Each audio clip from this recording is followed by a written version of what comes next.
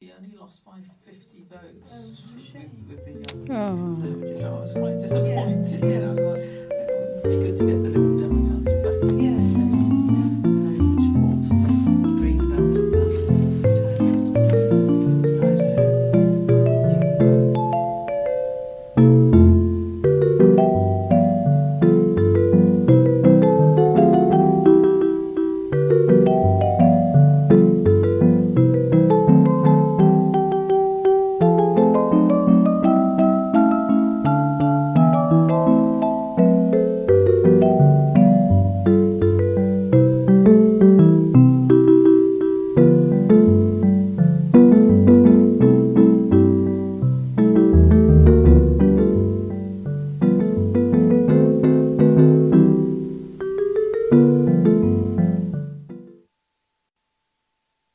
Hello and welcome to this week's edition of the Worcester Talking newspaper, recorded at Colin Chant's house on Thursday, May the 10th.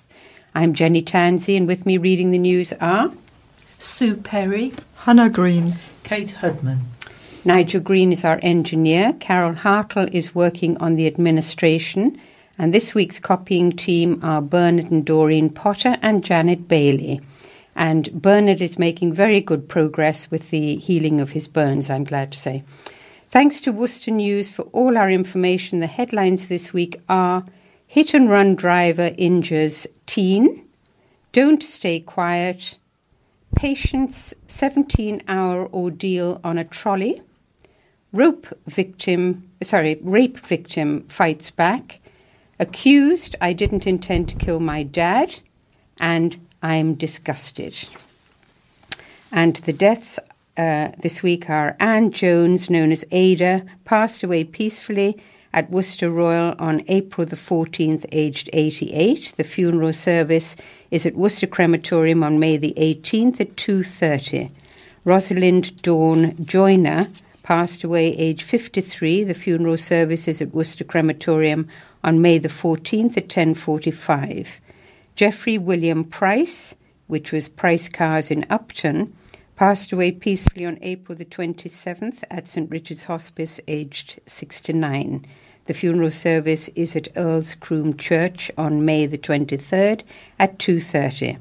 Cedric Thomas Rogers died peacefully at home on April the 26th, aged 81. The funeral service is at Worcester Crematorium on May the 29th at 1:45. Neil Stoneham, ex-Royal Mail, passed away on April the 16th, aged 54. The funeral service is to celebrate his life at Worcester Crematorium on May the 11th at 1 p.m. Lillian Emily Stiles, known as Bill, née Wood, passed away at home on April the 13th, aged 83. The service is at Worcester Crematorium on May the 18th at 11:30. Geoffrey Hunt, known as Jeff, passed away peacefully at the Royal Hospital on April the 24th, aged 87. The funeral service is at St. Philip's and St. James's Church in Harlow on May the 15th at 3:30. Evelyn Barbara Taylor sadly passed away on April the 7th, aged 79. The funeral service is at St. Denny's Church in Sevenstoke on May the 11th at 15:15. Susan Jane Watts passed away at Pershaw Community Hospital on April the 12th, aged 65. The service is to celebrate her life at Astwood Cemetery on May the 14th at 1 p.m. Rick Blackmore, ex-licensee at the Seabright Arms and the Beehive, passed away on April the 20th, aged 83. The funeral is at Worcester Crematorium on May the 17th at 11:30. Selina Norris, formerly Roberts, passed away on April the 27th, aged 84. The funeral service and burial is at St. Philip's and St. James's Church in Harlow on May the 16th at 12 noon. Karen Elizabeth Taylor, née Gunter, passed away unexpectedly at home on April the 15th, aged 66. The funeral service is at Worcester Crematorium on May the 24th at 3:15. John Godfrey passed away at the Royal Hospital on April the 15th. The funeral service is at Worcester Crematorium on May the 22nd at 1 p.m. and John Green, known as Guppy, passed away on April the 5th, aged 82. The funeral service is at Worcester Crematorium on May the 15th at 12:15. Our thoughts and prayers go with the families. The thought for today is Corinthians 1 verses 25. The foolishness of God is wiser than man's wisdom, and the weakness of God is stronger than man's strength. I'll pass you over to Sue for the first headline. And this is the headline from Friday, May the 4th. A heartless driver smashed into a teenage boy and fled the scene. Ryan Davis, aged 13, of Kempsey, was walking to his friend's house in Brookend Lane in the village when a car crashed into the back of him. The teenager was knocked over by the force, but the driver is said to have fled the scene immediately, leaving Ryan with a fractured shoulder and tissue damage. Now his mother, Gemma Haywood, wants help in tracking down the culprit. She said, "I can't believe that anyone could do that to someone, particularly a young boy. You just don't expect someone to leave a person in that state. Anything could have happened to him, but the driver didn't care. He suffered a fractured shoulder, and it was a major shock for him. It could have been far worse. He had just left home when he was hit. It is just so heartless." Angry is not the word. It is much worse than that. I am absolutely fuming. He had to go to A&E after and is going to the doctors regularly. I have had to keep him off school because of his injuries. I want to find out who did it. I would like help to get this person caught. He was very shaken up by what happened. Ryan was hit by a black 4x4 on Sunday at around 4:26 p.m, but there are no further details about the car or the driver. A witness saw the car hit Ryan and called the police, who took him home. He was taken to Worcestershire Royal Hospital later that night. A West Mercia police spokesman said, "Police were called to a collision between a car and a pedestrian on Brookend Lane in Kempsey at 4:26 p.m. on Sunday, April the 29th. A teenage boy is believed to have suffered a shoulder injury. It is hoped that Ryan will return to school on Tuesday, but he will have to keep his writing arm in a sling for a further 2 weeks. Anyone with information can call the police on 101, quoting incident number 506 of April 29. And on Saturday, May the 5th, the headline was "Don't Stay Quiet." A mother whose partner hit her with a car and punched her so hard she needed stitches has pleaded with other abused women not to stay silent. Sandra O'Brien-Jones, aged 35, a mum of 2, said her partner initially couldn't do enough for her, but by the end of the relationship she believed he was going to kill her. She became the victim of violent attacks after she began dating Sean Smith, a man described by magistrates as violent. She finally realized the relationship needed to end after he punched her in the face and she saw he was holding a knife.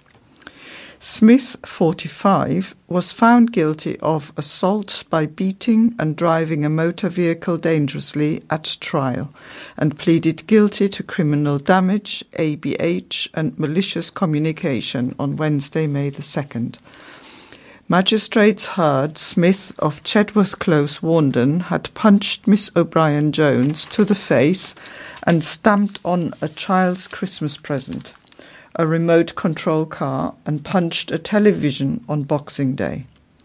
Smith called Miss O'Brien-Jones on a friend's mobile on January 12th and said he would kill her when he next saw her.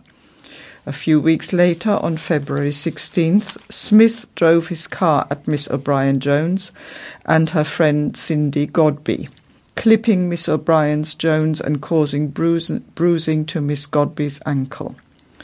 The attack happened after she and her friend had been drinking at the Hand in Glove in College Street and met Smith, who gave them a lift in his Seat Leon. Carrie Lovegrove, prosecuting, said, All had been fine. He was driving them in his car, then things started to go downhill. In the scuffle, Miss O'Brien-Jones grabbed part of his shirt and it had ripped. Smith drove at the two women after they were out of the car, but claimed he hadn't intended to run her over. Christopher Agri, defending, said it was a very emotional situation. He just wanted to get away. 3 weeks later, on March the 9th, Smith punched Miss O'Brien-Jones in the face after an argument about her speaking to a man. The court heard the pair had gone out drinking together, fallen out, and Smith had followed Miss O'Brien-Jones home. She later needed 6 stitches to her left eye. Mrs. Lovegrove said she called the police and tried to run away, but he grabbed her and punched her in the face. She had her hands in front of her face to protect herself. Police arrived to arrest Smith, and Miss O'Brien-Jones then saw he was holding a knife. Mr. Agri said he was going to hurt himself with that knife. He did not intend to use the knife on the victim. He highlighted Smith's mental health, including anxiety issues, adding, "He has shown remorse. I don't think she, Miss O'Brien-Jones, has given up on him. If I could talk to her, she would be saying, 'Get this man some help.' He can see she has helped him in a difficult time. I believe she will make a full recovery from her injuries. Until this offence, he has hardly anything on his record. His last offence is in 1994. You could say he is of previous good character." He said Smith had called an ambulance himself to ensure Miss O'Brien-Jones had received medical treatment. He added, "The relationship is well and truly over." At Kidderminster Magistrates Court, Smith was remanded in custody. He'll be sentenced at Worcester Crown Court on Friday, May 25th. And the headline for Monday, May the 7th, Patient's 17-hour ordeal on a trolley. A sick man says he spent 17 hours on a trolley and received no medical treatment at Worcester's Hospital. Christopher Lane, 59, says he was taken by ambulance to Worcestershire Royal Hospital because he could not walk due to arthritis in his foot. Mr. Lane of Meadow Court in Worcester claims he waited 17 hours on a trolley before being discharged without treatment or pain relief. He said he was put in a side ward with a few other patients and was not seen by medics until he was discharged. "It just got to me the way they were not interested," he said. "People who came after me were going through and I was left waiting forever. I was told they were going to make it quieter for us. They were right. They put us up in a side ward. I couldn't see anybody. No nurses, just porters. I had to beg a porter for a bottle so I could go to the toilet. And when I did ask someone if I could have some pain relief, they said they would come back in a moment, but they never came back. I couldn't get anyone to come look at us. It was a really bad experience." Mr. Lane, who suffers from angina, heart disease and sleep apnea, arrived at the hospital on Friday, April the 27th at 1:30 p.m. and was discharged at 10 a.m. on Saturday, April the 28th. He says his own experience at the hospital has left him concerned for other patients. "I was supposed to get an ECG, but I didn't get that," he said. When it came to 7:30 on Saturday morning, the staff nurse said, "You'll be going home in a couple of hours," and that they could only apologise. "They could see on my chart that no one had been to see me. It is negligence. People are going to die. I can't blame the nurses or the doctors for not doing their job. Their hands are tied. I think it is the management of the hospital. It is not fit for purpose." Mr. Lane said he is now taking tramadol and is able to get around using sticks and a Zimmer frame, but is expecting to get a wheelchair in the next 2 weeks. He said he was told to get an ambulance to the hospital on April the 27th after attending Barbourne's Medical Centre. A Worcestershire Acute Hospital's NHS Trust spokesman said, "Our services are continuing to face very high levels of demand. Staff in our emergency departments, EDs, and their colleagues in wards and departments across our trust are working hard to care for large numbers of very seriously ill patients. All patients are assessed according to the urgency of their medical need, with medication and pain relief prescribed as appropriate. We are continuing to work with our partners in other local NHS organisations and the Council to make sure all the health and care facilities in the county are being used to best effect so that patients can be offered suitable alternatives to ED where possible, and also to ensure that any patients in our hospitals who are medically fit can be discharged in a safe and timely manner to free up beds. Headline for Tuesday, May the 8th is Rape Victim Fights Back. A teenage woman stabbed a man after he raped her in an alleyway. The woman was raped in an alleyway after being approached by an unknown man in the early hours of Saturday morning. Detectives say they believe the woman grabbed a sharp object and stabbed the man in the side, back, or abdomen as she defended herself. Officers appealed for help to catch the man, who struck at around 3 a.m. in an alleyway between Trent Close and Worcester Road in Droitwich. Detective Chief Inspector Steve Tonk said, "This was a terrifying incident for this young woman and one that has caused concern in the local community. It's important we catch this man as soon as possible, and I'd urge anyone who witnessed anyone acting suspiciously in the area around the time of the incident or who has any information that could help with our inquiries to get in touch." The victim fought the man off, and in the process we suspect he has suffered a stab wound in his side, back or abdomen. DCI Tonk said it is possible that the man then sought medical attention for his wounds or attempted to treat them himself at home. Do you know someone who suffered a stab wound over the weekend? If so, we would like to hear from you, he continued. We are thoroughly investigating this incident, and specially trained officers are supporting the victim. The support of the public will be key in helping us to catch the offender, and any information, no matter how small, could be vital. Anyone with information can call 101 and quote incident 788S of May the 5th. Alternatively, information can be passed on anonymously via the independent charity Crime Stoppers on 0800 555 111 or by going to crimestoppers.uk.org. And this is the headline from Wednesday, May the 9th. Accused, I didn't intend to kill my dad. A man accused of murdering his father said he had no intention of killing him when they met and he just lost control.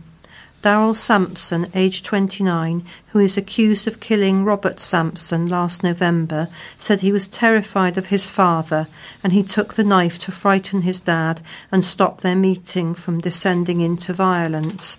He said how his father had terrorised him as a child and threatened to smash his fingers with a hammer. Sampson told the jury he was dragged from his father's BMW parked in the bus stop in Crookbarrow Road, Norton, by his shoulder before the pair argued and Robert Sampson punched him in the throat. Sampson said, "He threw the punch in my throat and I stumbled back, and that is when I drew the knife. He must not have seen the knife because he went for me again. He has lunged to grab me, and that is when the knife came up." Sampson said his father was aggressive from the off and spoke as if he wanted a fight. It was happening so fast and so quickly, there was definitely a lot of pushing and shoving. Defending, Rachel Brand QC asked Sampson why he took a knife with him to meet his father, and he said, "Panic, fear of violence." Prosecuting, Tahir Khan QC asked Sampson what he intended to do with the knife. He said, "Frighten him, protect myself. I took it with the intention of stopping anything going further. I didn't think anything like this would happen." Mr. Khan then asked Sampson how he felt about his father punching him. "I panicked. I was angry and hurt, upset and scared," he said. "I was just completely out of it. I was just a wreck. I was so upset. Samson admitted to punching and kicking his father when he was on the floor, but maintained he had no intention of killing him with the knife. He said, "It all happened so quickly, I was just out of it, out of control. I absolutely lost it." Samson told Birmingham Crown Court his father rarely bought him birthday gifts and cards, only paid for his school uniform once, and never bought him school shoes. He rarely saw his father except for when he visited his mother's house for Sunday lunch. Samson said his father constantly promoted violence. He would get really aggressive, and he was really short-tempered. He would spit, shout, scream, punch walls and punch windows. Samson said his father hit him across the back of the head with a fork when he was 8 years old. He told Samson that he would smash his fingers with a hammer if he ever caught him stealing. Robert Sampson also punched a 15-year-old Samson in the face following a phone call over his behaviour at school, which was jeopardising an art trip to New York. After recently moving into his own flat, Samson refused to give his son £5 for cleaning products and told him he would only keep asking if he gave it him now. "He was my only form of support," he said. Samson said he did not reveal his heroin addiction to his father for more than a year because he was ashamed and frightened. The pair met in March 2017 after Samson saw his father standing in Worcester High Street. They both hugged each other, and Robert Sampson later invited his son to his wedding in Italy. Sampson said the next time he saw his father was November the 16th when they met in Crookbarrow Road. The trial continues. And today's headline is "I'm disgusted." A widow is disgusted over allegations that a digger or mower has been driven over graves in a city graveyard. Gillian Handley has hit out at Worcester City Council after spotting track marks in St John's Cemetery off McIntyre Road on Sunday. This is the second time in 6 months residents have claimed a digger has gone over graves at the site. Mrs. Handley, aged 69, whose husband John is buried in the graveyard, said, "It's appalling they drive over people's graves. I spoke to 4 different people who were visiting graves and they were all disgusted like I was. It started happening when they drove over Jane Griffith's mum's grave before Christmas. They have driven over a few graves. They've gone up the line behind my husband's grave." Mrs. Handley of Hanbury Road, Park Road, Worcester, said the council now uses a digger instead of shovels to create graves.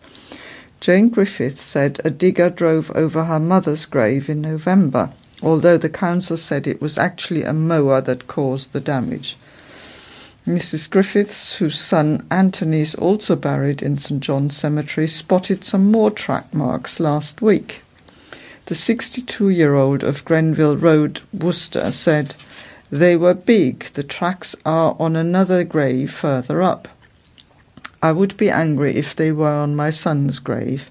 It's terrible, it's disrespectful, and I think the council should stop it. They used to use a shovel if the burial place is next to another grave, but now they use the digger." Mrs. Griffiths goes to the cemetery every day to visit her son, who died from pneumonia aged 29 in 2005. The mother previously said she contacted the cemetery several times to complain about the tyre marks, but did not receive a response.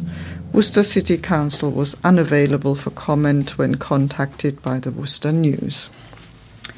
And this is a continuation of the story with regarding the man accused of murdering his father. Actually, this is from Friday, May the 4th, so this is actually prior to the previous headline that you heard.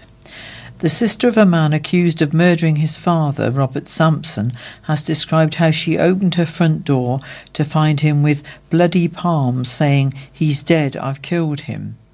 Danielle Thrower told the jury how Daryl Sampson handed over her mobile phone covered in blood before saying he needed to hand himself in and walking away. Robert Sampson died after being stabbed in Crookbarrow Road, Norton, Worcester, in November last year. The court heard Sampson had arranged to meet his dad at the bus stop in Crookbarrow Road so he could lay everything out on the table and discuss what he called their toxic, abandoning relationship after Mr. Sampson had refused to pay for his son's drug rehabilitation treatment in Thailand. Miss Thrower, along with her sister Dominique Edwards, had collected Sampson from Walsall and drove him to Norton after he said he wanted to throw himself off a building. The sisters had gone to separate nearby homes. However, after Sampson appeared on Miss Thrower's doorstep, the two sisters both rushed to the bus stop and found Sampson, 29, being restrained by police. Daryl's mother, Karen Thrower, told the court how her son kept a knife in a safe under the bed in his old bedroom in Broomore Cottages. Sampson bought the knife after being obsessed with the film Into the Wild, in which the main character abandons a prosperous life to live off the land. He had previously skinned a rabbit with the knife and cooked it after accidentally running it over. Yesterday, Birmingham Crown Court heard Daryl Sampson's relationship with his father was strained, and Mr. Sampson had punched his son in 2004 when he was 15 years old. Their relationship had worsened when he refused to pay to extend his drug rehabilitation treatment in Thailand. Karen Thrower said her son had been doing well in Thailand, but had deteriorated after receiving a message from his father. A staff member at the rehabilitation centre had emailed to say he felt his father had never been there. The message added, "It has brought to the surface a lot of anger." Deborah Sampson, Mr. Sampson's wife at the time of his death, said he was keen to offer emotional support but believed his son's drug addiction was his own problem and he was not willing to fund it. However, Mrs. Sampson said he had been attending evening meetings to better understand heroin addiction. Danielle Thrower described Sampson's relationship with his dad as non-existent. Sarah Horton, a custody nurse who examined Sampson at Worcester Police Station, told the court that he'd said, "It is all his fault. I had full intention of killing him for what he has done to my mum. He beat her." Mrs. Horton said Sampson told her he had said, "I want this to be the last face you see," before slapping his father in the face. He told the nurse he didn't regret it and was glad he was dead and got what he deserved. Previously, the jury heard from Tahir Khan, QC, prosecuting, who said Daryl Sampson had plunged a knife through his father's rib cage and punctured his heart. The trial continues. Youths are terrorising a neighbourhood after regeneration plans for a row of shops came to a standstill. Police say youngsters are causing trouble near the run-down shops in Rose Avenue in Tolladine. Many of the shops are empty as the area is due to undergo a major revamp, but residents say that the boarded-up shops are now a breeding ground for problems. We reported how 4 new shops and 4 houses are due to replace the closed-down businesses last August. However, 9 months later, the estimated £1.7 million project put forward by the landowner Fortis remains on hold. 5 businesses have already shut their doors or moved elsewhere, leaving only 3 working shops. Steve Jones, who lives in the area, said, "We need this scheme to happen. There's a lot of vandalism and drug activity happening here. Very little is left of the shops on this street. Everyone has to go to Tesco's." He added, "It's rough around here. This area is a nightmare. The newsagent's glass has been smashed and replaced plenty of times." PC Alan Figueredo from the Gorse Hill and Rainbow Hill Safer Neighbourhood team said, "The team has been dealing with an increase in antisocial behaviour over the last few months as a result of a small group of youths who see fit to terrorise the neighbourhood. As a result of this, we have identified some of the main perpetrators and have been dealing with them individually via the Harm Assessment Unit. We have also implemented several dispersal orders during peak times, such as at weekends and bank holidays, with a view to dispersing groups should antisocial behaviour be reported. We've also been working closely with the various housing associations to deal with the problems. Crime figures show West Mercia Police recorded 54 crimes near Rose Avenue out of 150 crimes in the Gorse Hill and Rainbow Hill area. Sunny Singh from Rose Avenue, Friar, said, "We're the only business left on this side of the road. We'll be moving across the road at the end of this year." A letter from the resident said, in recent times, the area around the Rose Avenue shops has become a wasteland and a breeding ground for antisocial behaviour, vandalism, and mountains of litter in the area. Fortis Living was approached for a comment.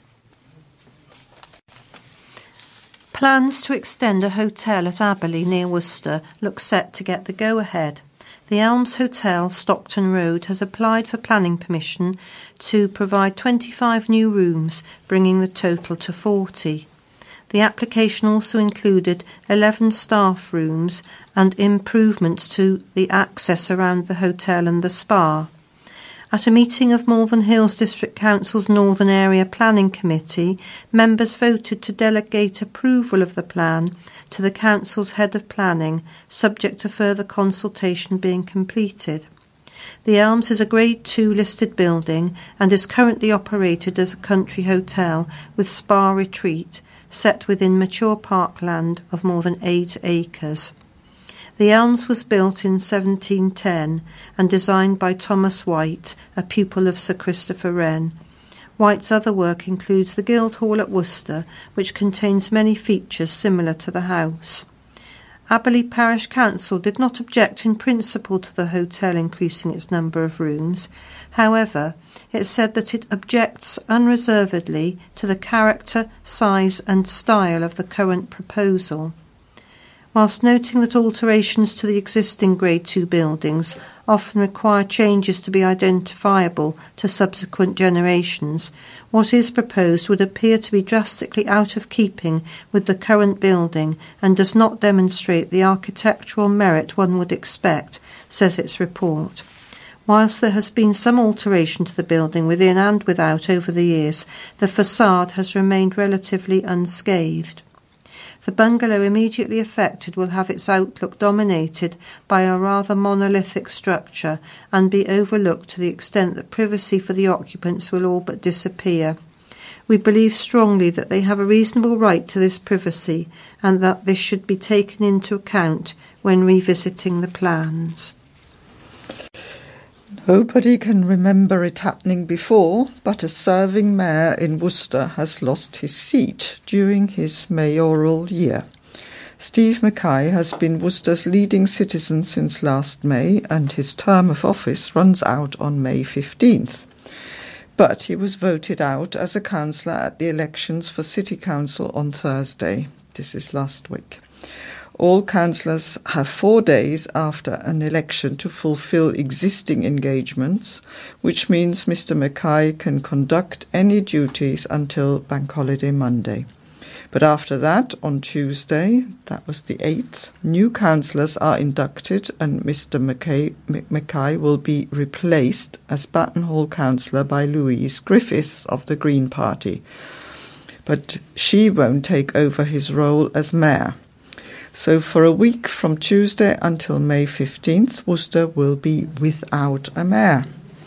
Any engagements may be cancelled or Councillor Jabarias, Deputy Mayor, may be able to step in.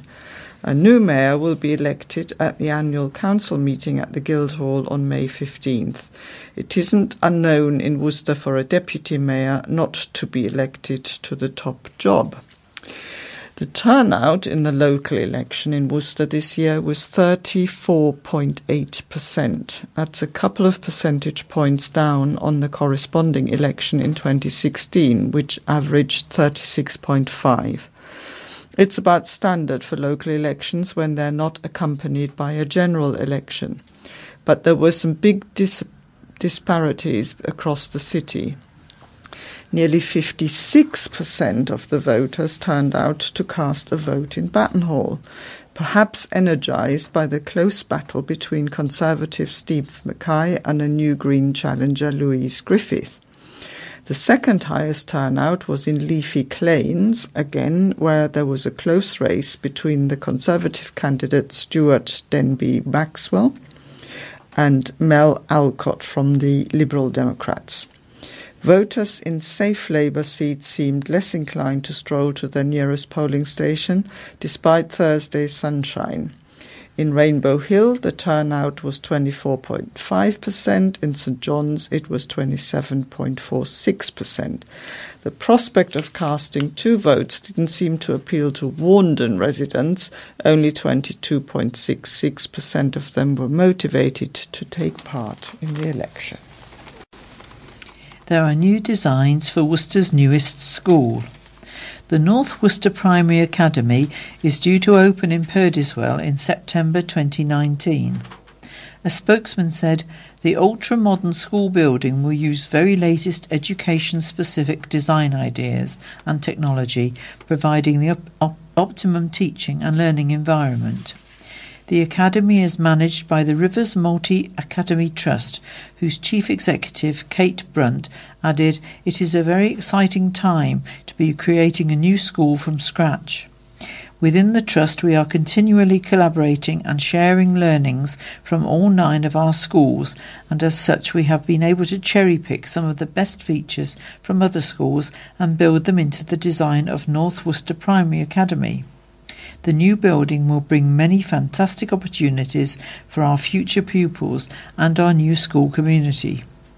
The school, which will be at the former Park and Ride site in Purdiswell, will take its first 60 reception pupils and 26 preschool children in September 2019, reaching its full potential of 420 pupils of primary age over 7 years.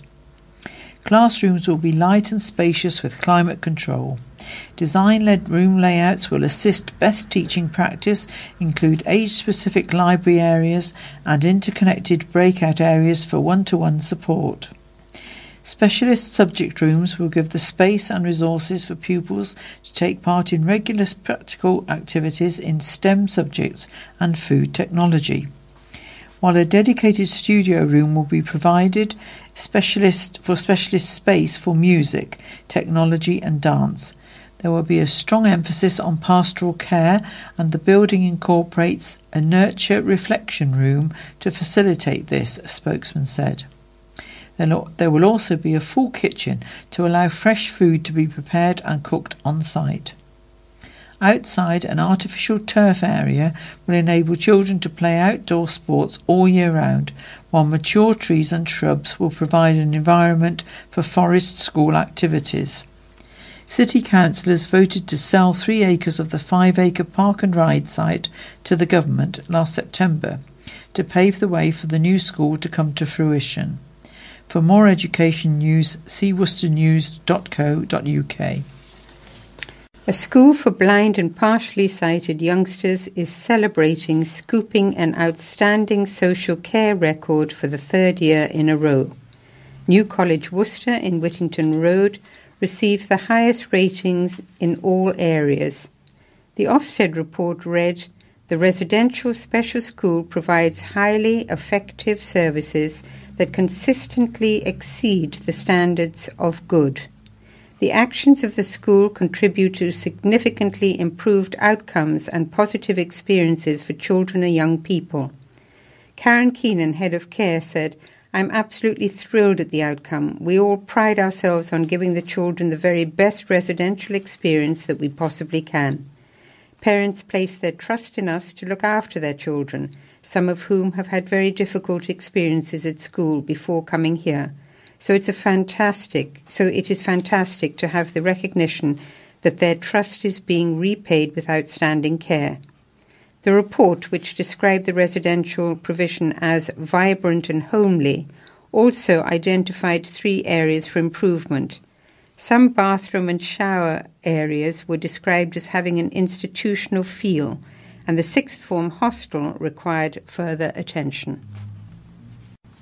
This article relates to Jenny Cheshire, who's the Executive Director of the Worcester Racecourse, and she's talking about 300 years of racing in the city.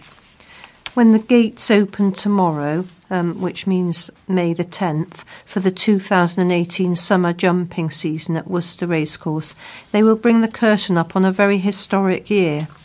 As one of Britain's oldest racecourses, racing will have been taking place at Pitchcroft on the banks of the River Severn for 300 years. I feel humbled to be a small part of the immensely colourful history that has unfolded through the 300 years since 1718. I also feel it is important that as a city we recognise and celebrate not only the past but also the present, and in doing so we toast the future of this prominent landmark in the heart of the city. We are looking forward to the 300th anniversary race day on July the 4th, and in particular to the feature race, which will see the resurrection of the famous Worcester annual steeplechase formerly run at the course between 1836 and 1933. Acclaimed racing author and journalist Chris Pitt has recently written a fascinating book capturing many stories about the events and racing that has been staged at the course over the years. Pitchcroft, 300 Years of Racing in Worcester, will be officially launched at the meeting tomorrow, and Pitt will be on hand to speak to racegoers during the afternoon. At Worcester, we keenly support the grassroots of national hunt racing. I am delighted that 7betsforfree.com have again sponsored the Fixed Brush Hurdle Summer Series this year, offering opportunities for maiden and novice hurdlers to compete for a £30,000 final in October. This will be our venue's richest ever race. The final of last year's contest went to the Ian Williams-trained Psychedelic Rock, with Nigel Twiston-Davis's Arthur's Gift behind in second place. Arthur's Gift returned to the course in November, going one better and winning the Worcester News Handicapped Hurdle.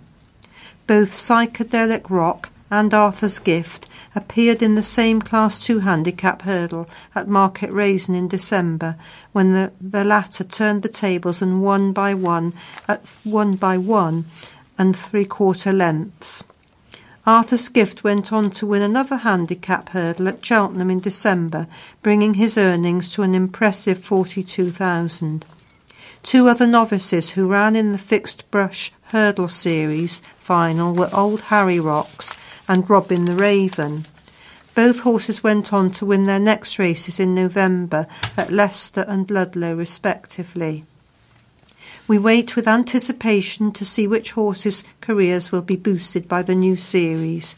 The leading trainer competition for 2018 has a new sponsor in Hazelton Mountford Equine Insurance. Last season's title went to John Joe O'Neill, with Dan Skelton and Philip Hobbs both close behind. Richard Johnson ran away with the Cheltenham and Three Counties Race Club Jockey's title in 2017. Aidan Coleman finished runner-up, and tying for third place was Sam Twiston-Davis and Harry Skelton. The race club have sponsored the contest again in 2018. With the track in great shape, having enjoyed a 6-month break from racing, we are eager to welcome racegoers and students of the University of Worcester for a great day's racing tomorrow. And here's another date for your diaries. Preparations for this year's Worcester Carnival are gathering pace. The annual extravaganza will be starting at Pitchcroft for the first time in over 20 years on Saturday, July the 7th. And the Grand Parade will make its way around the city, including Dalday, Dean's Way, the Cross and Castle Street. On Carnival Day, there'll be a fun fair, live entertainment and trade stalls, as well as the parade, which will start at 3 p.m. The event this year has a television and film theme with colourful floats planned. Carnival Secretary Christine King said, "This is an event for the entire community, and we want to see the entire community coming along. As part of preparations, organisers have written to Worcester schools to encourage them to design a flag for the parade. Prizes will be given out to the under-16s and the 11 to 16-year-old age groups. Any teachers from schools interested are asked to email schools@worcester-carnival.co.uk. Organisers are also giving children the chance to accompany the Carnival Queen on the Royal Carnival float. Carnival President Councillor Alan Feeney said, "On July the 7th, the street of Worcester will come alive once again. Carnival organisers would like to offer 2 lucky children the chance to take part in the parade as attendants to our Carnival Queen, joining her on a float for the procession. This exciting opportunity is open to boys and girls aged 6 to 8 years old. This will be the first time in over 25 years that lucky children will have had this opportunity. Parents can nominate a child by sending a photo together with up to 75 words on why they think their child would make the ideal attendant. To enter, email info@worcester-carnival.co.uk or post to Worcester Carnival CO Purdiswell Young People's Leisure Club, Purdiswell Park, Worcester, WR3 7SN. The closing date for entries is May 31st. The future of plans for housing and community facilities at Kemsey remains up in the air for the moment. Developer Taylor Wimpey has applied for permission to build 113 homes plus sports pitches, a community hall and public open space on a site off Pixham Ferry Lane and Old Road South in the village. At a meeting of Malvern Hills District Council on Wednesday night, planning officers were recommending that the scheme should be refused as unsustainable development. But in earlier consultations, Kemsey Parish Council had come out in favour of the scheme, saying that the sports pitches and community facilities were sorely needed in the village. The claim was vigorously supported by sports clubs based in the village as well. At the meeting, local members David Harrison and John Michael proposed and seconded a motion for approval of the application. But when it was put to a vote, the motion was defeated by 4 votes to 8, with 3 abstentions. Councillor Sarah Rouse then proposed that a decision on the application should be deferred to give Taylor Wimpey the chance to resubmit the plans with fewer houses, which she felt would be more acceptable to many. She said, "I'm a little concerned about the density. I would have liked to see a few less houses, not a lot less, about 95. Her motion for deferral was approved 10 votes to 2, with 3 abstentions. A spokesman for Taylor Wimpey said, "Following the Planning Committee's decision, we are prepared to continue to work with planning officers to try and find a solution that works for everyone and allows the sports facilities to be delivered for the benefit of the local community." The company has previously described the plan as a well-designed project which will fit in with existing properties. The proposal will also deliver 70% green space on the site, which is well above the council's own policy of 40%, as well as 45 affordable homes. We're now going to have a few sporty articles, and the first one I'm going to read about is the Worcester Raiders football team. It's describing in its headline a stylish league finish for the club. Worcester Raiders completed their West Midlands League Division 1 season with a 3-0 home win over Allscott. Logan Stoddart, Matt Tyler and Chris Corns scored the goals in the Claines Lane clash, which doubled as a League Cup second-round tie. Raiders' success means they visit Wren's Nest in the quarter-finals on Thursday at 7:45. That was last week. The City side will finish 6th or 7th in the table, depending on the final result for Gornal Athletic at Kington Town on Saturday. Malvern Town manager Les Jones' last game in charge ended in a 3-0 defeat at Premier Division champions Wolverhampton Sporting Community. Stourport Swifts finished 15th in the Midland League Premier Division after finishing the campaign with a 3-0 home loss to Coventry United. Since April the 16th, Swifts squeezed in 12 games after a rain-ravaged campaign. Droitwich Spa secured third spot in Division 2 with 6 consecutive wins and now go for silverware this weekend. Over 5 days, Spa beat Northfield Town 2-1, Montpellier 7-2 and Moors Academy 4-1. They tackle Fairfield Villa in the Worcestershire FA Junior Cup final at Bewdley Town on Saturday. Former Worcester City forward James Lemon and Brad Burgess scored last week at Northfield. Lemon bagged a hat-trick alongside Matt Hunt, Burgess, Curtis Townley and Dan Cottrell's first senior goal in their big home win over Montpellier in a rare return to King George's playing fields on Saturday. Spa then romped home at Moors on Monday with Lemon bagging 2 while Hayden Morris and Burgess were also on target. And this is another article about football. Oh, sorry, no, it's cricket, I think. Newman helps spin Rushwick to win. Yes, it's talking about leg spinner, so I assume that's cricket, isn't it? Rushwick's first Worcestershire League Second 11 Division 2 victory of the season came at a canter. Leg spinner Wayne Newman grabbed 7 for 25 to keep visitors Warmelo to 141 all out. Captain Gary Watkins then chipped in with an undefeated 61 to ensure a 7-wicket victory. Bromsgrove Fourths beat Old Victorians, seconds by 4 wickets after a strong fight back from the Worcester side when all looked lost. After being put into bat, 10-man OVs managed a respectable 175 all out.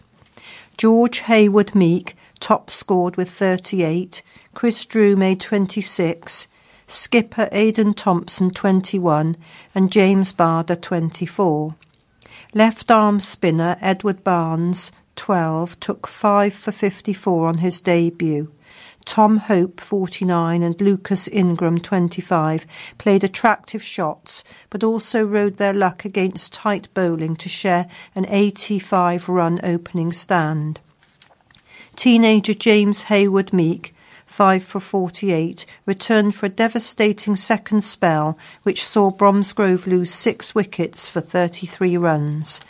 But Tom Smith, 33 not out, and Rob Law, 25 not out, steadied the ship and saw the town home by 4 wickets with overs to spare. Worcester Nomads lost by 9 wickets to Hagley in Division 1. Having reached 69-0 in good time, the visitors' batting imploded, losing all their wickets for just 15 more runs. Only Malcolm Jones made any headway with a patient 40. Hagley made light work of the meagre target, taking just 11 overs to record an empathetic victory. Worcester finally got their season started with a win over Droitwich Spa to go 5th. And this is cricket as well. Worcestershire debutant Ben Tuig says bowling hundreds of deliveries at a handkerchief in India in the winter helped him develop and gain the control needed as a spinner in the first-class game. But Tuig, 20, believes the experience of 2 months abroad and of having to do everything for yourself in old-school India also helped him to grow up and mature as a person. He made his first-class debut in County Championship Division 1 against Surrey in his first visit to the Kia Oval and showed plenty of promise with the ball. Ex-Malvern College pupil Tuig started in the second 11 5 years ago and has always been one of the club's most promising prospects, working closely with spin bowling coach Norman Gifford. Now that potential is coming to fruition and Tuig recognises how the winter abroad, based mainly at Baroda at the MKGM school, as well as 2 weeks in the Global Cricket School in Mumbai, helped him take that step forward.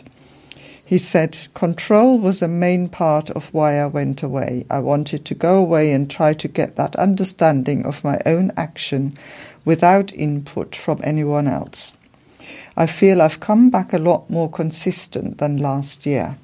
I'm still spinning the ball, which is a good sign, but I'm getting a lot more control and I'm more economical, so on good wickets I might be going at 3 and over instead of 4 or 5.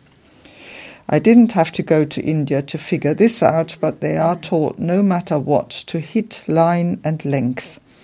They are very simple in the way they play their cricket because they don't have the facilities and resources.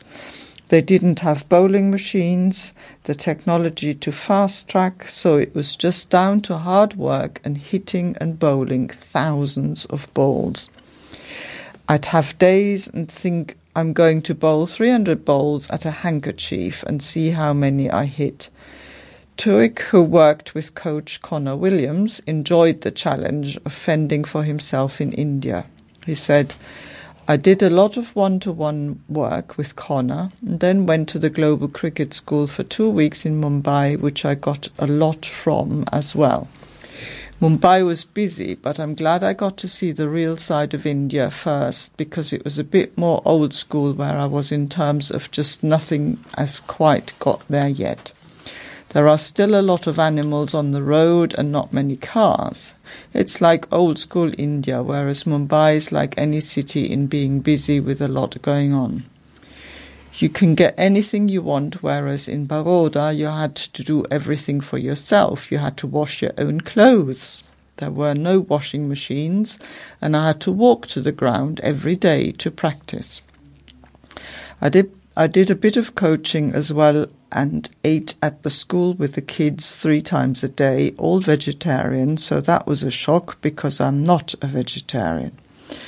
But they were just really nice people, very welcoming, and I really enjoyed it. It was a good experience. The trip helped me as a bowler and as a batsman, but also it just helped me to grow up a bit. Tauik will hope to retain his place when the county host reigning champions Essex in Championship from tomorrow 11 a.m. Now some rugby union and Worcester Warriors. Worcester Warriors chief Alan Solomons has warned his players to expect a brutal season when they return from their summer holidays. After a 9-month Aviva Premiership campaign, Solomons has given his squad a 5-week break to rest their weary bodies.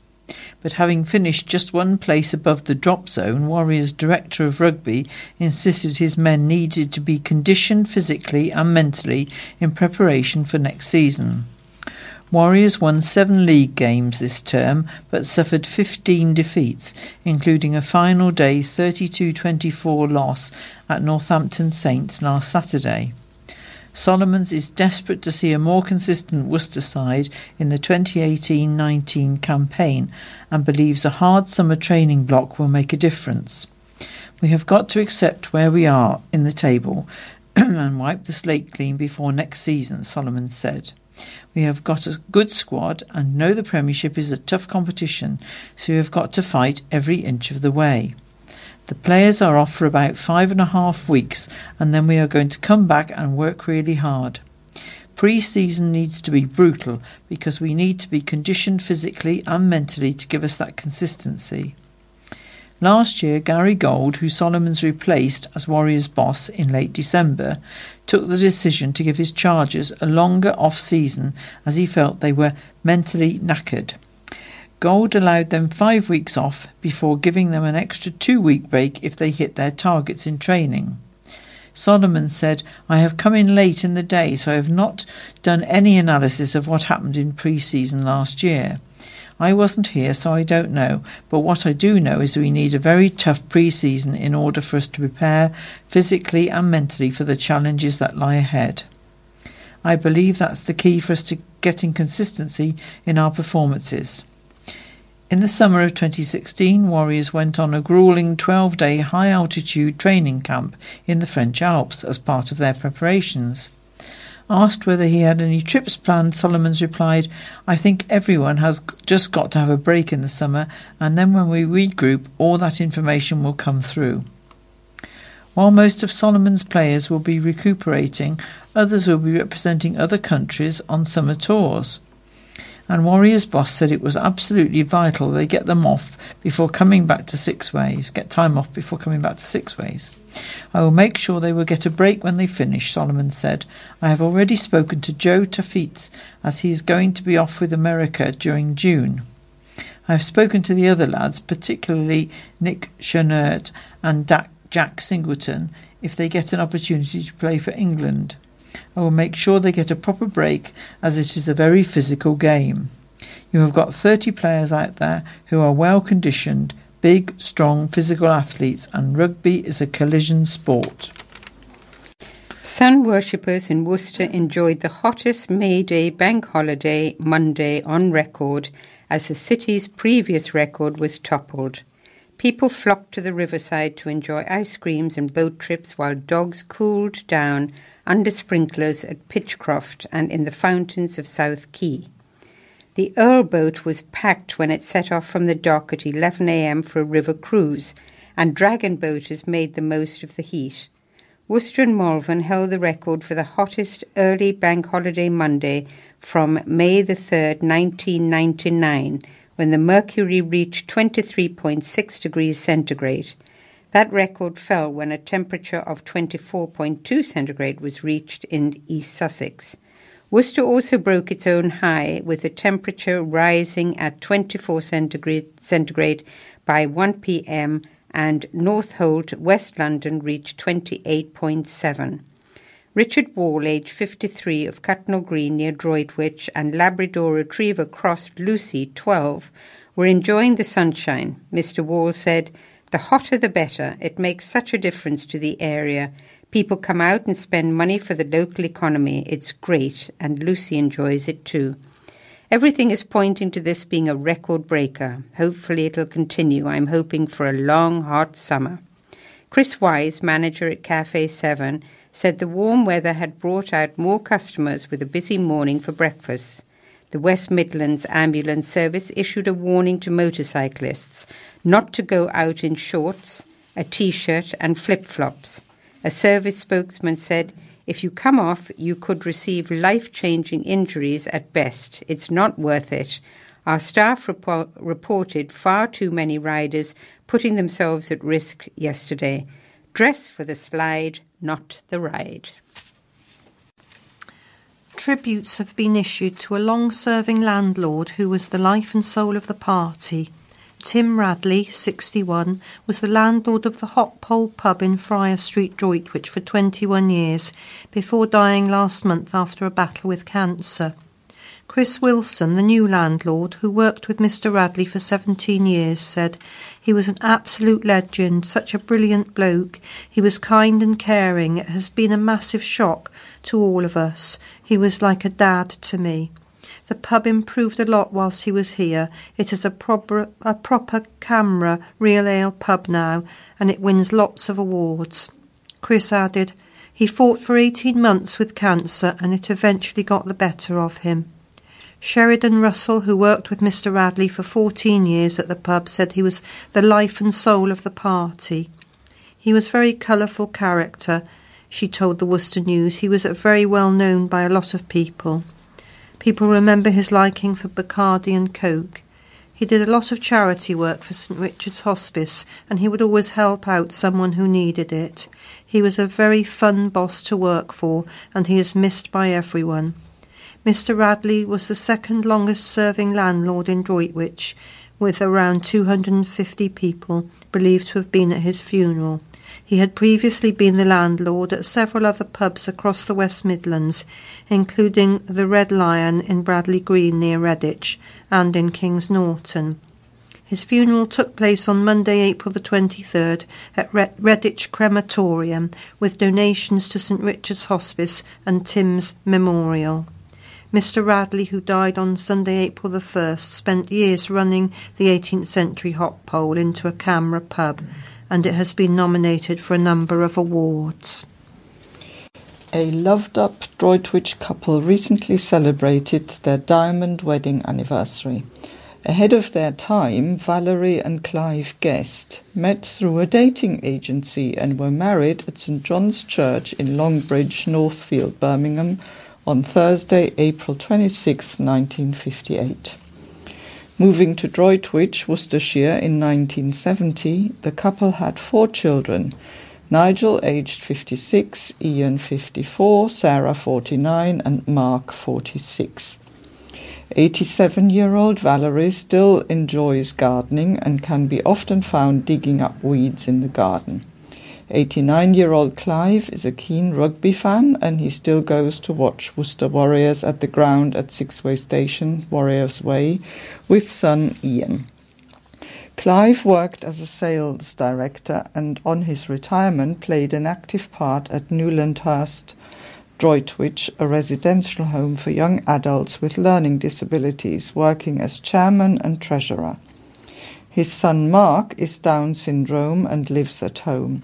Valerie was a housewife and kept busy with 4 children. Their daughter Sarah said the couple do not like to be idle. She said they get out and do something every day. They used to love walking the countryside and have a particular affection for Cornwall. It's where we spent most of our childhood holidays. The couple have 7 grandchildren: Emma, aged 22, Laura, 19, Gemma, 31, Sophie, 26, Joshua, 21, Nathan, aged 8, and Charlie, 3, and 1 great-grandchild, Olivia, aged 17 months. The pair had a special celebration at the Pear Tree Inn at Smythe alongside their family and friends, and they also received a celebratory card from the Queen. A new lease of life has been granted to a unique town centre landmark thanks to Malvern Hills College. The future of the Theatre of Small Convenience in Edith Walk was shrouded in uncertainty after its founder, Dennis Neal, announced his retirement.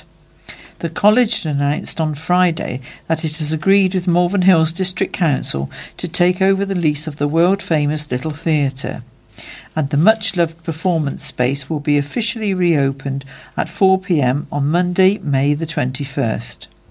Members of the public are invited to join a procession of college students and staff, which will start in the grounds of the library and Graham Road at 3:30 p.m. Participants are encouraged to dress up for the occasion in fancy dress, hats and masks. Students at the college, well known for its arts-based courses, will be using the eccentric venue as an exhibition and performance space to support their coursework. The college is also planning new courses in production and performing arts from September 2018. The Theatre of Small Convenience was founded by Mr. Neal in 1999 as a venue for drama, puppetry, poetry, storytelling and music. Its name comes from the building's original purpose, a Victorian gentleman's public convenience.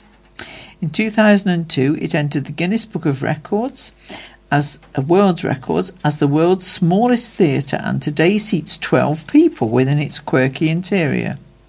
Caroline Park, head of art at the college, said the college is thrilled to be able to take on the tenancy of this very special theatre because we love what Dennis has created. Malvern Hills District Council owns the building and were keen to ensure it continued to be open to the public. Councillor James O'Donnell said, "The Theatre of Small Convenience is one of Malvern's gems, and I'm delighted we've been able to secure a deal that will not only ensure it continues to be used as a performance space, but will remain accessible to the public." And here's another renovation for Malvern. Members and staff of Malvern Hills Trust gathered at St Anne's Well to celebrate the successful completion of essential renovation work to this popular tourist spot. The project to restore this Grade 2 listed building was completed over the autumn and winter of 2017, and it reopened to the public in February 2018. Trust members were also joined for the evening by architect Matthew Gullick and Sean Morris Builders, both Malvern-based businesses who carried out the work. John Redman, the St Anne's Well Cafe tenant, put out a wide selection of sandwiches with homemade bread and delicious cakes for the evening celebrations. The restoration plans were drawn up by Mr. Gulick, working closely with Malvern Hill District Council conservation officers and Historic England to carefully protect the sensitive historic features of this listed building. The works contract was carried out by Sean Morris Builders, who undertook the external repairs and restoration works to the roof, rainwater, goods, windows and side elevation. Inside, a full refit of the cafe, kitchen and internal facilities have been undertaken, including electrical, plumbing, damp roofing, drainage and heating systems. Duncan Bridges, CEO of the Trust, said St Anne's Well is a well-known feature on the hills, but had reached a stage where the fabric of the building needed sorting out. This project was aimed at restoring and refreshing the historic exterior of the property, while at the same time bringing the interior services of the building into the 21st century.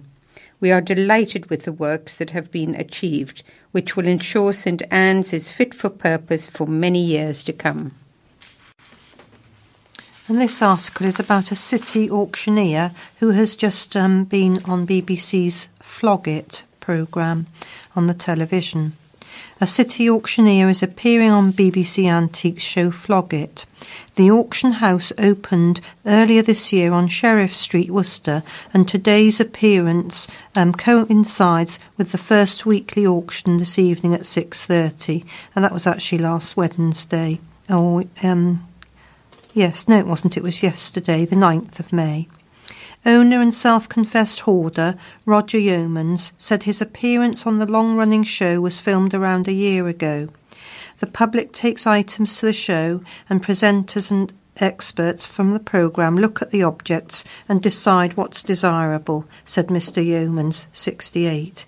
It's quite a coincidence that my first auction is on the same day as the programme being broadcast. I'm hoping that that's an omen that will do well, he said. Mr Yeoman, who was born and raised in Ronkswood, said those wishing to be on the show are allowed to take 3 items before one is chosen for auction. He took 2 100-year-old Edwardian dolls, a signed Vitya Vronsky record, and 2 Teddy Boy-style suits. After evaluation from antiques art expert Natasha Raskin at Croom Court near Malvern, the suits were selected to be auctioned at little auctions in Evesham and sold for £10 each. The auction house, situated in a former car showroom in Unit 3, was partly set up to help raise money to reform the old Worcester Children's Marching Band, which disbanded in the 1980s. 10% of the shop's takings, as well as 100% of what is raised at each Wednesday auction, will go towards the band. Mr Yeoman is hopeful of getting support from the City Council and local businesses with the objective to have a new band lead next year's Worcester Carnival.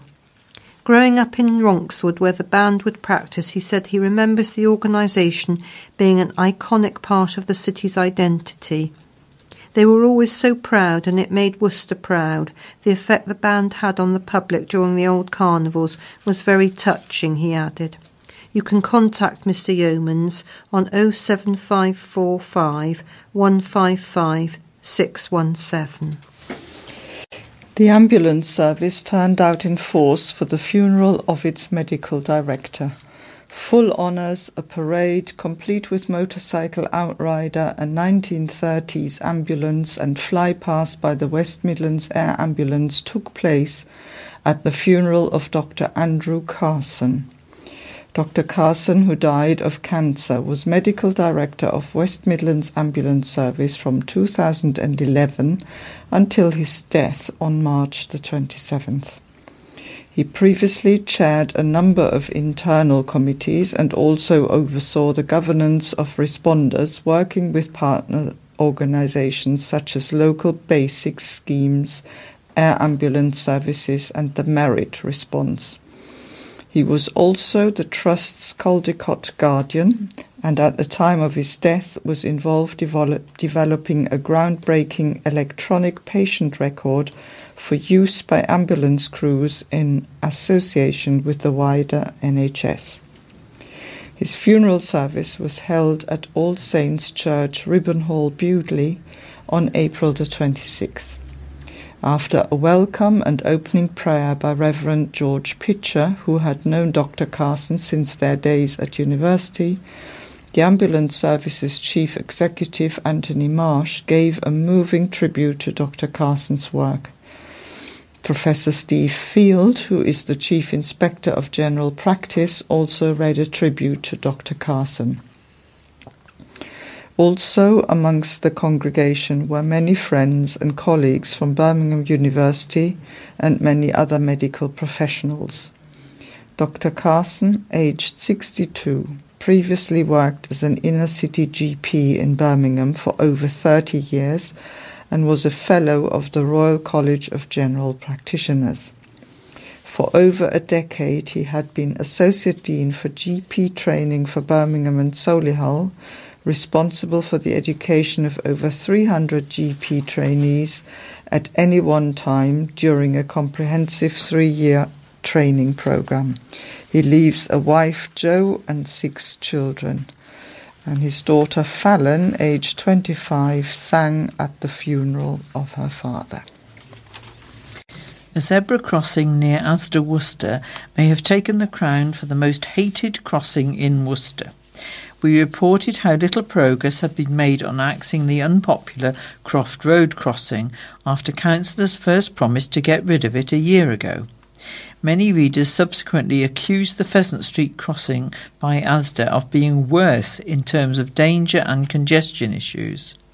Nigel Berry, 38, said, "I think it's poor planning having a zebra crossing right by a roundabout on quite a busy road in the city centre. It can cause traffic to jam quite badly there because of people that keep getting to the crossing. There is actually a pedestrian island right there by it that people could use to cross. I have used the crossing myself and had quite a few motorists ignore the crossing and nearly run me over." Janine Allen Brockley, 28, said, "I think Asda crossing is an accident waiting to happen and shouldn't even be there because of blind spots and traffic. But the least they could have done is to have put the crossing nearer the Asda entry so there are no blind spots." Sharon Joy, 46, said, "Most of these crossings are dangerous, but they are used constantly, so there is a need for this crossing. The problem is where it's positioned. Right round the corner from a roundabout, and the constant stream of pedestrians can make for irate drivers who sit in traffic tailing back up Rainbow Hill. Everyone gets impatient. Some of the walkers will just step out and some of the drivers will carry on. Something needs to change. Many residents believe a pelican crossing would have been a better option." Last year, Councillor Simon Geraghty said the council would review the possibility of a pelican crossing being put in place on Croft Road, replacing the current zebra crossing. The change was due to be financed by the council's £5 million fighting fund, set aside for projects to ease congestion in the city. The crossing on Pheasant Street first came under fire in 2011 when we reported fears that cars were not stopping for the crossing. The Worcestershire County Council spokesman said, "We are considering the zebra crossing on Pheasant Street as part of our phase of congestion improvements. However, plans are at an early stage." Oak Apple Day at the Commandery in Worcester will bring a traditional celebration back to life. The event will tell the tale of Charles II's flight from the Battle of Worcester through live theatre, living history and spring-inspired family fun on Sunday and Monday, May the 27th and 28th. Grade 1 listed, the Commandery will see its medieval Great Hall festooned with garlands of oak leaves, its gardens filled with Morris dancing, live theatre and living history, and there will be a plum pudding and small beer too. At 3 p.m. on the Sunday, visitors can watch the new performance, Civil War Stories, which weaves together true tales of politics, religion, monarchy and conflict in Worcester. Worcester has a particular connection with the tale of Oak Apple Day for Charles II, hid from parliamentarians' troops in an oak apple tree in 1651 after his royalist cause was lost at the Battle of Worcester. He returned to the throne 9 years later on his 30th birthday, which was May the 29th, 1660, which became celebrated as Oak Apple Day. As part of the celebration, children and adults would wear oak leaves and oak apples, a small round gall made by wasps, on their clothing. Those who didn't do this would risk being pinched, pelted with birds' eggs, and thrashed with nettles. At the commandery, families will be able to get crafty making apple sprigs, decorating crowns, and getting involved in Paper Rebellion, a 17th century inspired art project with a local artist. They can also have fun discovering old-fashioned children's games. David Nash, commandery manager, said, "Oak Apple Day is a wonderful spring celebration that local families love and really brings to life some of the amazing stories from the commandery's history. This year will be extra special as we have the first public performance of a brand new Civil War-inspired play that was written just for us. The commandery was relaunched last year with a new experience, focusing on Worcester's Civil War story, in which visitors can discover a portion of the original royal oak tree in which Charles hid on display, as well as a stunning mural that depicts Charles's escape from the Battle of Worcester, inspired by 17th century engravings." A talk on a Worcestershire airfield and the radar technology which helped the Allies win the Second World War will mark the centenary of the Royal Air Force. Organised by Worcester Civic Society, the talk by Dr Dennis Williams will take place at 2 p.m. at St Peter's Baptist Church, Eden Close, Worcester, on Thursday, May the 17th. The talk, which is free to attend and open to members and non-members, is called Defford Airfield, 1941 to 1957. The talk describes not only the war-winning radar technology that was tested and evaluated at Defford, near Pershaw, but also the way in which the building of the airfield changed the landscape of Croom Park and introduced a large but temporary community to this part of rural Worcestershire. The speaker, Dr Dennis Williams, gained his private pilot's licence at the age of 17 on completion of an RAF flying scholarship. He worked at the Royal Signals and Radar Establishment as a materials scientist, but having also been involved as a volunteer in a wide variety of archaeology and local history projects, started a second career in the heritage sector. After working as an archaeological finds specialist for several years, he is now employed by Museums Worcestershire on outreach and education tasks. He is also curator of the RAF Defford Museum with the National Trust at Croom. There is ample free parking for the church car park.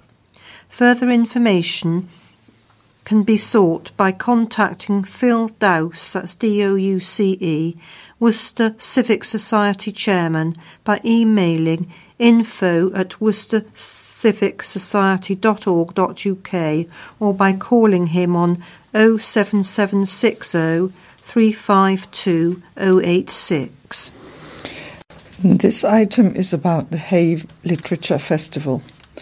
As well as its usual impressive lineup of writers and thinkers, including Margaret Atwood, Ian McEwan, Michael Mapergo, Ehud Barak, Laura Bates, David Olusoga, Rose McGowan and Germaine Greer, Hay Festival 2018 also boasts an action-packed late-night music and comedy series. Late nights at Hay are a time to laugh and a time to dance and a time to feast, said Peter Florence, director of Hay Festival. It will be a party. Come on your own, come with a partner, come with a bunch of friends, everyone is welcome. Internationally renowned comics take to the stage throughout the week. Russell Kane kicks off with the festival's opening weekend on Friday, May 25th, with his uproariously funny stand-up show. Jeremy Hardy is live on Saturday, May 26th, On Sunday, Shahizia Mirza returns to the festival with her critically acclaimed new set, With Love from Saint-Tropez, and David Badiel brings his Olivier-nominated one-man show to Hay, My Family, not the sitcom, while on Bank Holiday Monday, viral sensation Rachel Paris takes to the stage. Comedy continues throughout the week with Marcus Brigstock, Dara O'Brien, James Acaster, Tony Hawks, and the Scummy Mummies. A trio of great comedy minds close out the festival over the final weekend as Bridget Christie presents What Now? Deborah Francis White talks The Guilt Feminist, and Phil Jupiters presents his latest project with cartoonist Martin Rawson. Main stage music kicks off Thursday, May 24th, as singer-songwriter Jake Bugg plays a one-off intimate gig. On Friday, 25th, cult star Hackney Colliery Band kick off a blockbuster opening weekend that features Mercury Prize nominee Laura Mvula, classical hip-hop, fusion group Josephine and the Artisans, Welsh harpist Catherine Finch, and Senegalese kora player Sekou Keita, and West African supergroup Les Amazones d'Afrique. To close the festival, there will be a rousing party bringing together choirs from Hay and Brecon, and to browse the full programme, visit the website at hayfestival.org. And that nearly brings us to the end, but there's a couple of dates that might be of interest. The Droitwich residents will have the chance to quiz councillors, the police housing associations and others at a special community and agency together CAT meeting. The gathering is taking place at St Nicholas Church from 7:30 to 9 on Tuesday, May the 15th, and people are invited to come along and raise any issues or concerns they may have with their Wychavon District Councillor, Roy Murphy, their county and town councillors, as well as with the police, housing association representatives and the Droitwich Council for Voluntary Services. So that's on May the 15th. And a volunteer at the Firs, Elgar's birthplace in Lower Broadheath, will give a talk at the Church of St Philip's and St James in Whittington at 7:30 on Friday, May the 18th. It's a free evening with donations to the Elizabethan Room Appeal and the National Trust. We've got one birthday coming up, which is Anita Bogarts. Now, forgive me if I haven't pronounced that correctly, but many happy returns to you, Anita, for the 18th of May. If anybody else has a birthday and we don't know about it, please do let us know, because we'd love to wish you a happy birthday. Lighting up time is 20:49 to 5:22.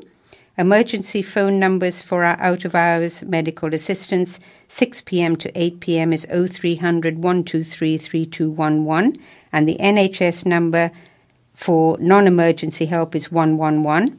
Malvern Theatre telephone number 01684 892277. Worcester Live is 611429, which covers the Swan and Huntington Hall.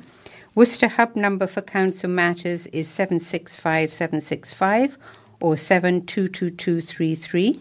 Crime Stoppers is 0800 555 111. Our phone number is 01905 767766. Our address is 11 Wiles Lane, Worcester, WR5 1DA. We are having our 40th anniversary of Talking Newspapers on July the 25th. This is just a start of letting you know to put a date. I beg your pardon, it's the 28th. I've been corrected. Sorry, the 28th of July. But you will have more information later on. But just put that into your diary, and we'd love to see you all. So from all of us tonight, good night.